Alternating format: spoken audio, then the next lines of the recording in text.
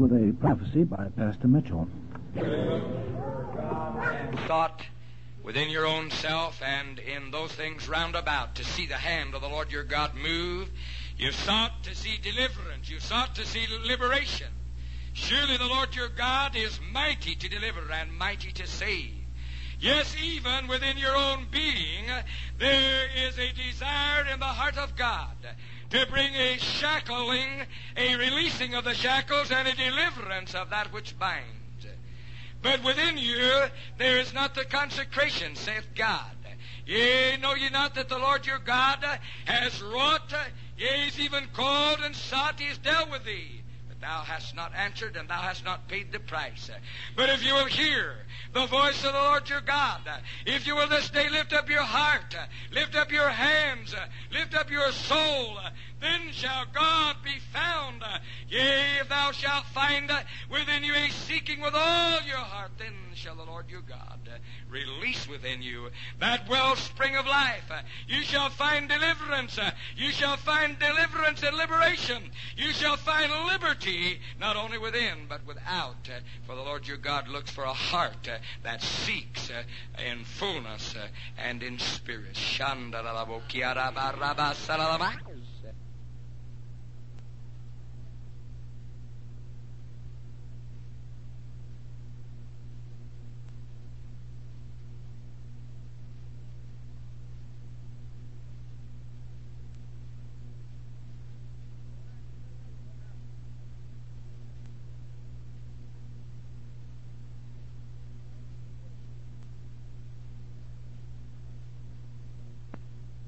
If you want to turn back, Hosea, Daniel, Hosea, Joel, Old Testament prophet.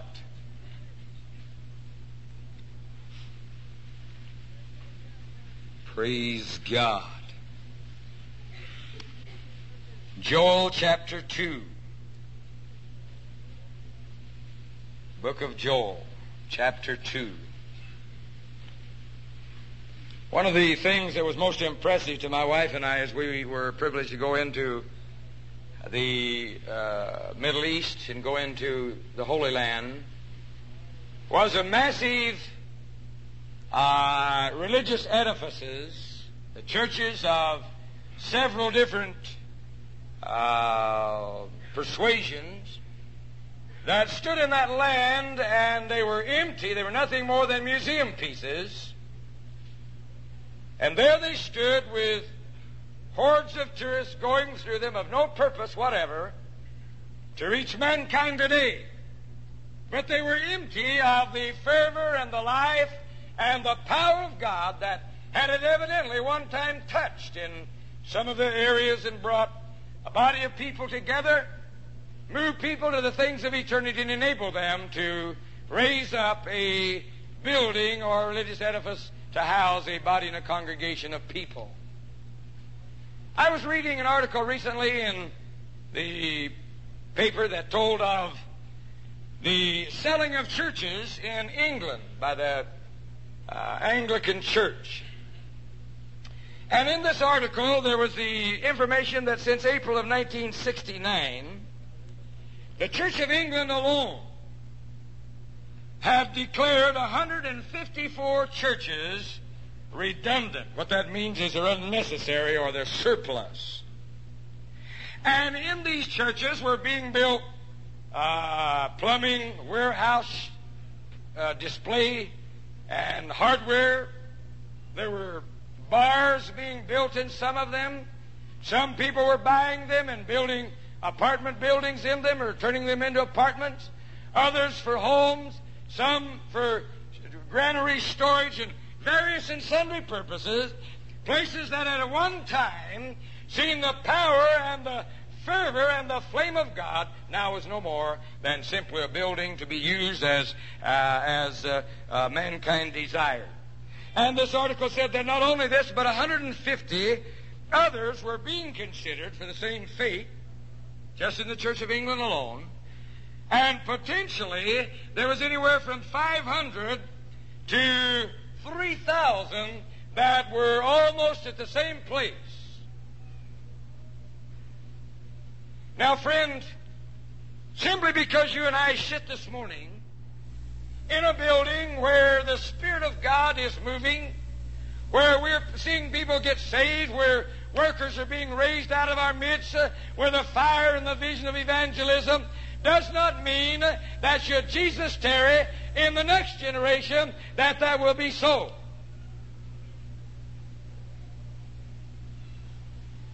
For every day as we arise, there's a challenge that God lays upon us to keep the supernatural power of God moving in our midst. I don't care whether we stay 20 or 30 generations, should Jesus tarry, but there rests upon us, as God's family, the responsibility to constantly keep stirring revival, to keep the power of God moving, to keep a supernatural presence of the Lord at work at all times. Not only this, but daily we face challenges that come before us that are beyond our capability, and if anything is going to be accomplished, there has to be a miracle of God's hand. See, we're facing this morning, Friday evening, for those of you who are visiting this morning, Friday evening, we consecrated 2 new families to open new pioneer works in areas where there is a need for the preaching of the gospel. Bob and Sandy French and their family to be sent into Chandler and to, from the ground up, no facility, no place to live, nothing there, but to go in and to raise up a work of God. That's a tremendous challenge. At the same time, the Ron Jones family to go into the city of Sierra Vista, Arizona, and there face the same circumstances, the same challenge, and the same need. On top of all of this, God is blessing us locally. They are being added to the body, growth and increase, and we face pushing out this wall some 60 feet to enable a nursery, adequate nursery facility, and another 144 people to be seated over there. That's going to cost a vast sum of money. At this time, Tom and Cindy Drought are in Phoenix, picking up a young Pakistani to bring him here to be trained for 6 months to go back into Pakistan, and there in Pakistan to start a work of God that would bear the same mark and imprint that he might reach his people for Jesus Christ. See, we're talking about pressures that are coming. You simply don't just go into a program and everything just flows and functions and you don't have to worry about it. The mechanics will take care of themselves. My friend, only in these 3 endeavors alone, we're facing battles on every front. We're facing the need of supernatural suppliance of finances. We're facing the need of battles in the spirit, battles in the flesh, battles in organization, battle in administration, battle on every hand. We must have God working miracles. Now, one thing that will keep us in tune with God, that will keep us in a place where we are humble before God, and as nothing else will touch the supernatural realm, is the practice of fasting. And it would be easy for us to just lay back for 3 or 4 weeks and say, praise God, we had a conference. I tell you, the boys are doing the job. Got the new carpet in. The fire damage is all erased. Let's just lay back and relax. And so, take your ease. You've got goods laid up for many days. Amen. But I feel an urgency in my spirit. God spoke to me several weeks ago that this Sunday I was to challenge you, and a lot of these things that I'm talking about this morning were not solidified. But God had already spoken to me concerning this service this morning and told me what He wanted me to do and what He wanted me to speak. And they gave me the very date and the time that I was to challenge you to this subject of consecration again. Joel 2, verse 12 through 18. Let's read responsively. I'll read verse 12. You read verse 13. Therefore also now, saith the Lord, turn you even to me with all your heart, and with fasting, and with weeping, and with mourning.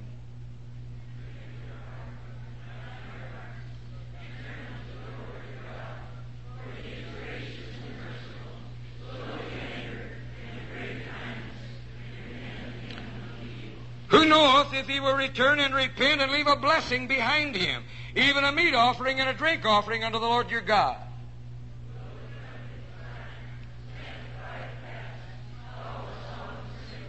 Gather the people, sanctify the congregation, assemble the elders, gather the children, and those that suck the breast. Let the bridegroom go forth of his chamber, and the bride out of her closet.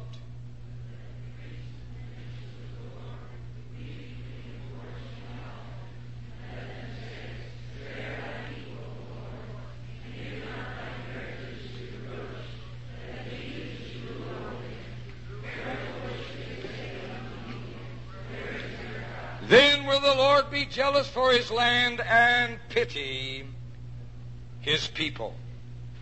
I want to talk to you for a few minutes concerning the practice of fasting. In the Old Testament, there are a number of specific instances. You're familiar with the story of David when the child that was born of Bathsheba was stricken with illness. But you see, David and his generation knew that God could be reached for miracles, even sometimes to change his mind in disease. And so David fasted 7 days, lay before the Lord, and laid hold of God in prayer, and humbled himself and besought God in prayer and fasting, because his generation and his believing brethren knew that God could be touched, and one sure way of touching God when all else fails is to fast and pray. And so we have that instance found in the Old Testament of David fasting and praying to touch the heart of God. Jehoshaphat, you know the story in 2 Chronicles. News was brought to him, they're all around him.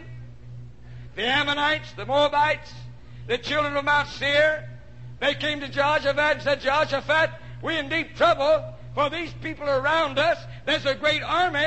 Listen, they're camped down in En-Gedi, and if we don't, what are we going to do?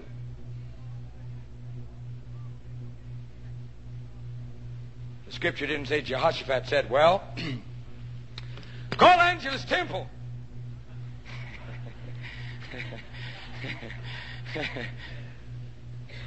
Call up Dr. Van Cleve in the Southwest District Office and see what he has to say. Amen. Says Jehoshaphat. Jehoshaphat was a man that knew how God functions and knew how God works. And the Scripture says, and Jehoshaphat feared and set himself to seek the Lord, and proclaimed a fast throughout all of Judah, and Judah gathered themselves together to ask help of the Lord, even out of all the cities of Judah. They came to seek the Lord. See, when you get in trouble, friend, and you need a miracle, and you need God to move in a realm beyond your own energies, and you get desperate enough, the Bible says in the Old Testament that these people knew that God could be touched in fasting and in prayer.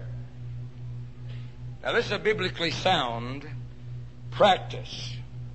The Scripture that we read says, turn you to me, even unto me with all your heart, with fasting.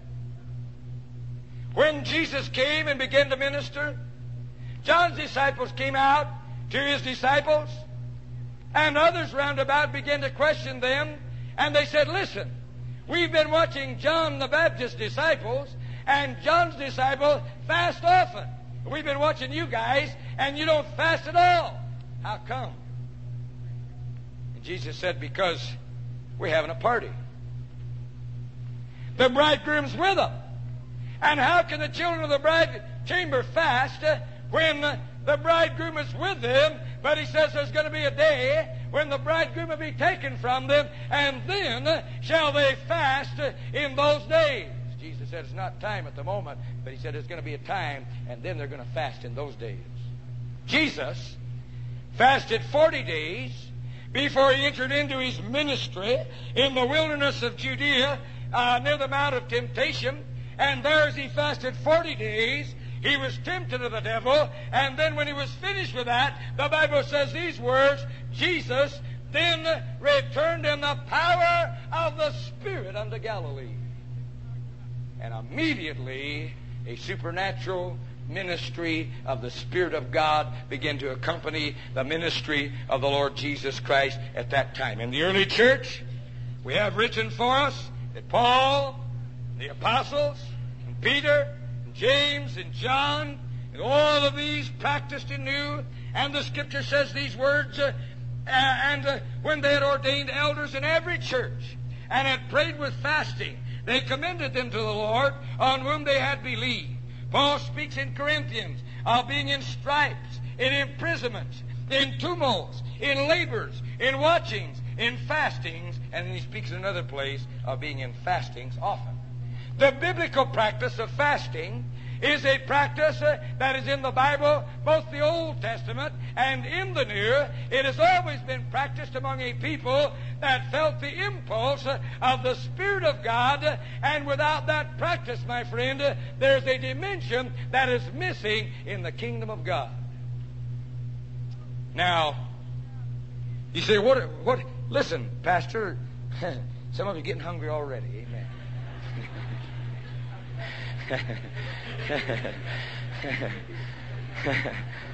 Isn't it wonderful how our flesh functions? Praise God. The moment somebody starts preaching, see, you know what's coming.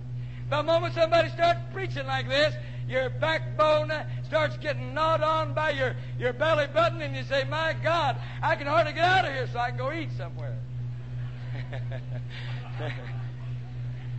Oh, we say, listen, I'm so spiritual. Listen, I want you to know that when I pray, the heavens quiver. I got that unction and that anointing. Oh, I'm so spiritual. But let's let somebody mention fasting, and your stomach starts going. And that lets you know how really, really spiritual you really are. Amen. Still with me? Fasten your seatbelts. Let's go for a little ride. Okay.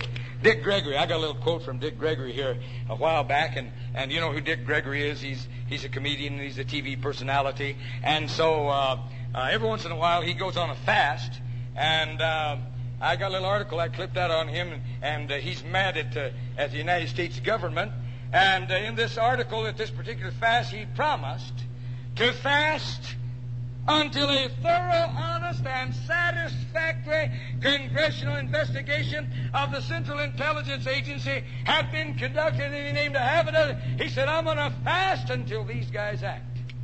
Boy, he's going to get hungry, I'll tell you. But anyhow, what his thing is not spiritual at all.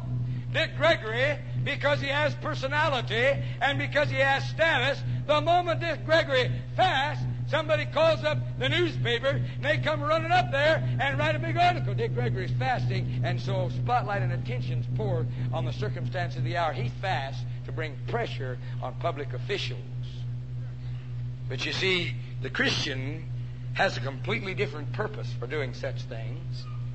We seek a move of God. Amen. Not so much that God doesn't want to move, and God is reluctant to move, but there are qualities in us, and there are circumstances in the spiritual dimension whereby God cannot move until there has been a certain quality that's fulfilled and transpires on the human level. But we have found that when men and women will lay hold of God with fasting and with prayer, then God hears and answers prayer in a dimension that they never did before. Someone was talking to Archbishop Temple, and he was talking about prayer. He said, prayer works, and God answers prayer. They said, listen, tell me one instance. So he was telling them an instance, and they said, oh, that's just a coincidence. Archbishop Temple said, well, whether it's a coincidence or not, I don't know. The only thing I know, that when I pray, coincidences happen, and when I do not, they don't happen. Amen. You see, In this realm of the Scripture, the Bible tells us that there is an extra dimension that responds desperate cases. There's an extra dimension. My friend, prayer, everybody ought to pray. Prayer works anytime. Prayer moves. But there is an extra dimension that is reached and an extra dimension that happens when you and I fast as we pray. And the Bible says, let the priests, the ministers of the Lord, weep between the porch and the altar, and let them say, spare thy people, O Lord, and give not thine inheritance a reproach, that the heathen should rule over them. Why should they say among the people, where is their God? See, Israel had become a hard case. Israel was in a state that just normal prayer and just normal spiritual mechanics weren't working, weren't cutting the mustard, as we say. And so there was a need for another dimension to come down, and it spells out, and Joe, you read it there, man, there's a description that'll curl the hair on your head of how the condition of these people. They were a desperate case. See, it's like a chainsaw. You can take a chainsaw out here and get it all whetted up and filed up and lay it on one of them juniper trees and then boy, they'll just go to town till you dip it too low and it hits a little of that malapine. Amen? You put her back on there and it no longer goes just kind of groans and grunts and whines and friction not too good wearing out them trees. Take one of them good old McCulloughs and lay it on a little of this old mesquite or some of this oak. You'll find out that chainsaw, they work good on juniper. Put it on oak, and after a few shots you got your file back out again and you're filing a blade again. Hard cases. Works fine on juniper. Eats that cedar right off. Boy, you can just chomp that stuff in them 18-inch slugs and throw it in. You start working on that oak, brother, you've got to get your file out, because that oak is made out of a little different material, and it doesn't respond to that old McCullough chomp. Amen. So it is in the spiritual realm. Sometimes, friend, we can pray and things move tremendously, but sometimes things get to be a little harder case, and we got to get the file out. Sharpen up the blade just a little, get it down in a little different dimension so that we can do a lot better job. Can you say amen? See, the Bible says that there is a heart condition that you and I can come to in fasting and prayer that adds a dimension and it moves God. And the Scripture says, as for me, David said, when they were sick, my clothing was sackcloth. I humbled my soul with fasting. See, what do you do that for? You mean to tell me that when he prayed, nothing happened, and he got down and started humbling his soul and started fasting, and then he knew that was the answer to God? Yes, sir. Because the condition of our heart is a thing that moves the hand of God. God is always active. God wants to move far worse than we want him to move. But you see, there are spiritual relationships involved.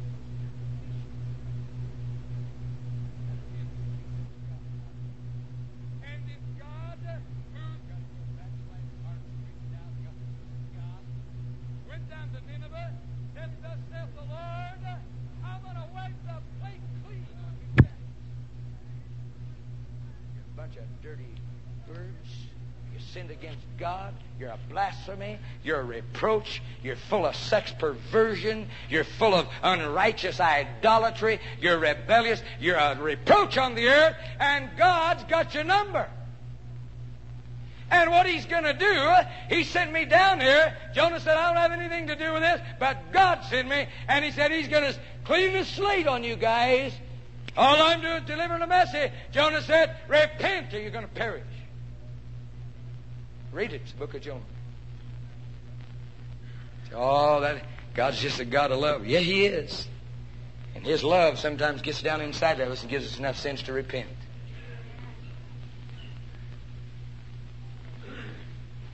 Do you know what the people of Jonah did. They didn't do like a lot of our generation are saying. Yeah, I know. Those four squares over there, those Pentecostal, bunch of holy roller fanatics, bunch of emotionalism. They just get all excited talking about second coming of the Lord Jesus, all emotional, rotten, caught up. That's all right. They just a little off, and if they get too bad, well, we'll step on them and we'll give them some trouble or try to burn their building down and throw them in jail. We'll do something to them. We'll put some pressure on them. See, they were bad kids too. Jonah's generation that lived in Nineveh. But you know what the Bible says? They heard Jonah's words. And the Scripture says this, so the people of Nineveh believed God.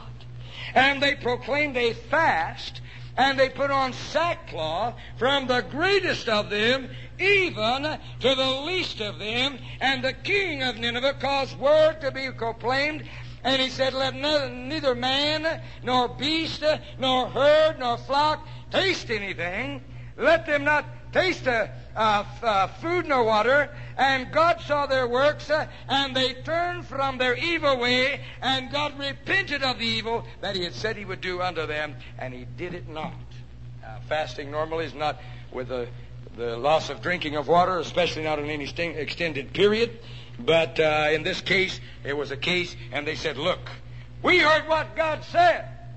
And if this is life and death, and if God means business, and we believe he does, the king sent out a proclamation and said, if this is so, then we better turn the tide of divine intent. And he proclaimed a fast, and the Scripture says that God took them in hand, and the Scripture says, and God repented of the evil that he had said he would do unto them, and he did it not. Or in other words, here's a hard case. See, there's some of you sitting out there, you're hard cases. Some of you have relatives, husbands or wives that are hard cases. I'm going to tell you something that the hard cases respond to, friend. They respond to something that God does in your heart. And if you will humble yourself before God, many times you can make intervention for those that are in spiritual trouble within your own framework and your community and household. See, there's a testimony that goes out from this, not only by the Bible, but also by experience. Our generation's a generation that needs reality. I was reading in the Prescott Courier some time ago an article talking about influences that blank out the transcendent God. Now, this uses a lot of Joe College language, and that's all right. We'll translate it on down to Arkansas East so you can understand it. And so, amen. And so, transcendence means that you're out in another dimension, something outside of yourself, or something that is in the phenomenal of the spiritual realm. And so the gist of this article is that the influences of our generation have blanked out the transcendent God. It's all right to believe in God as simply a principle, but to believe in God as a spirit being that reigns and rules and is active in human affairs. No. You know, it's not. That's archaic and it's unenlightened.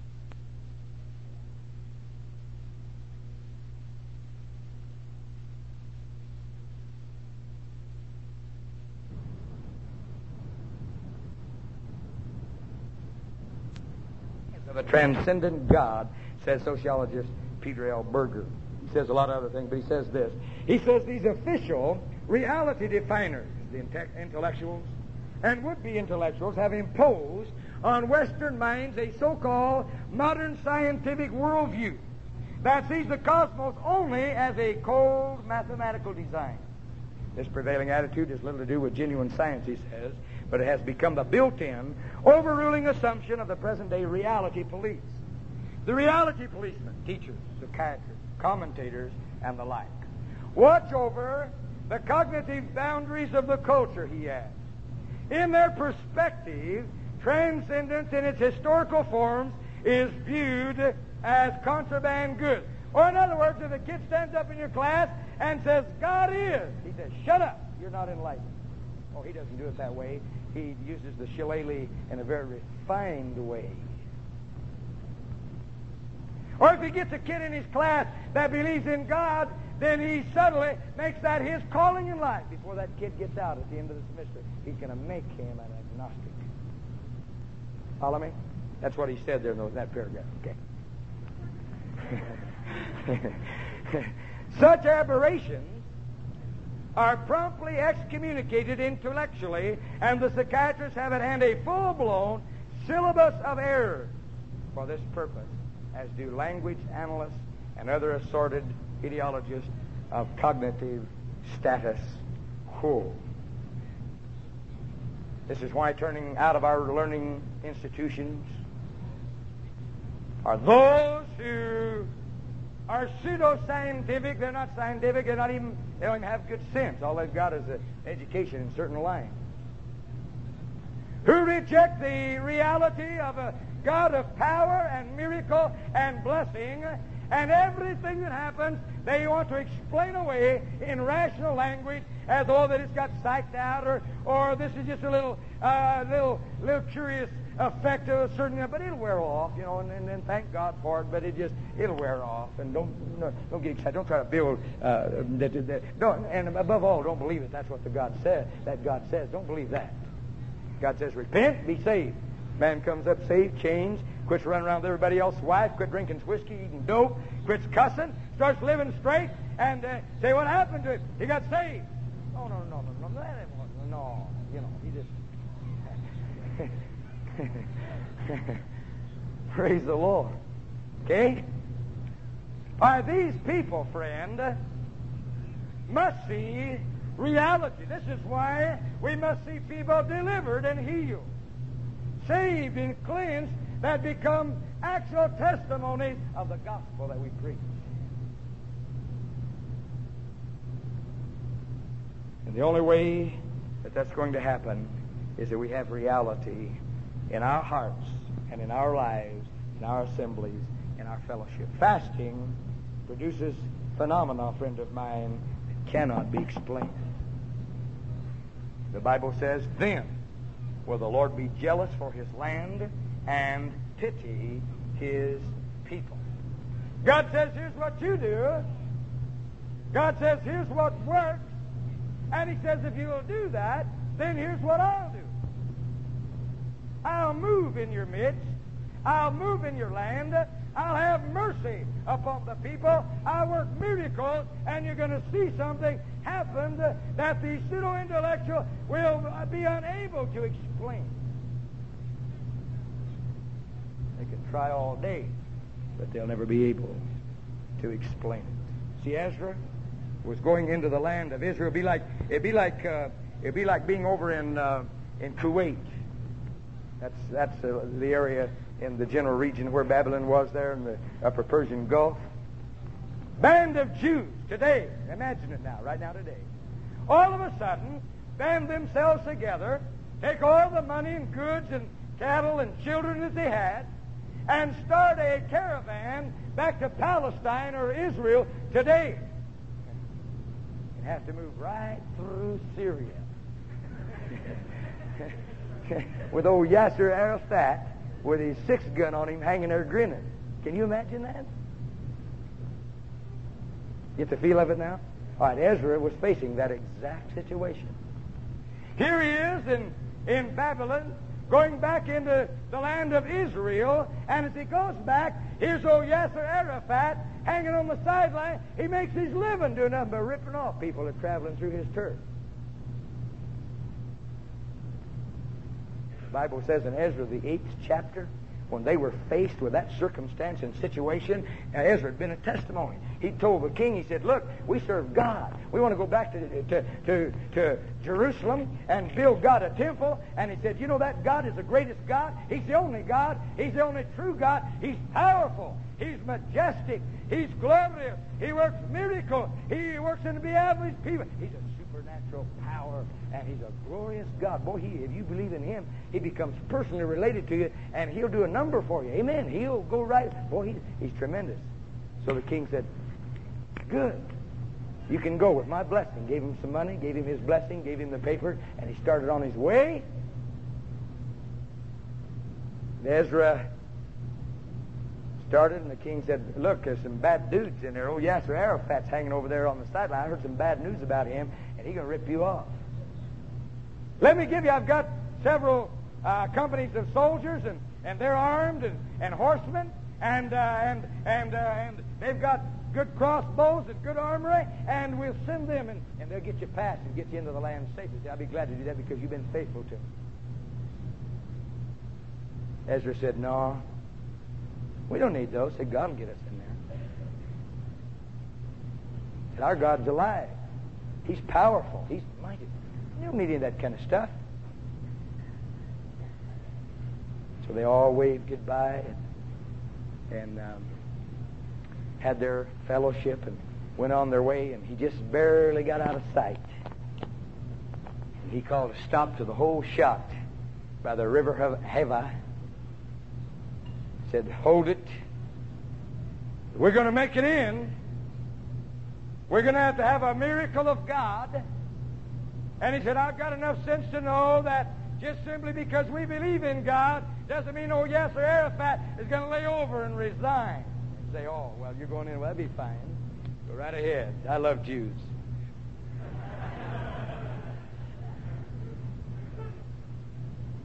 Ezra said, if we're going to make it in, God's going to have to work. He called a halt, and the Bible says in Ezra, the 8th chapter, I proclaimed a fast there that God would make a right way for us and for our cattle, our families, and our children. They fasted and prayed there for 3 days by the river, and then they continued on their way, and God worked miracles, and they came into the land unarmed. Friend, the Bible says that Esther, when she was queen, replacing the king to queen to Ahasuerus, lecherous old king, there he was, and it was a critical life or death situation.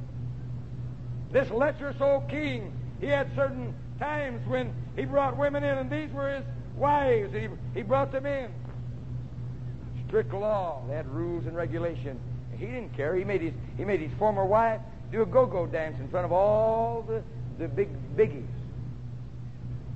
She said, I don't do nothing of the kind, and she got bounced. He got rid of her. So here's Esther. She's breaking one of the vital laws of this lecherous old king. But you see, she knew God. She laid hold of God. And her maidens fasted. She said to Mordecai, you and all the children of Israel fast.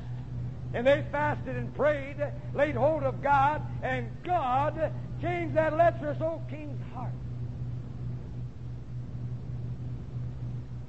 Your husband a hard case? You should try that.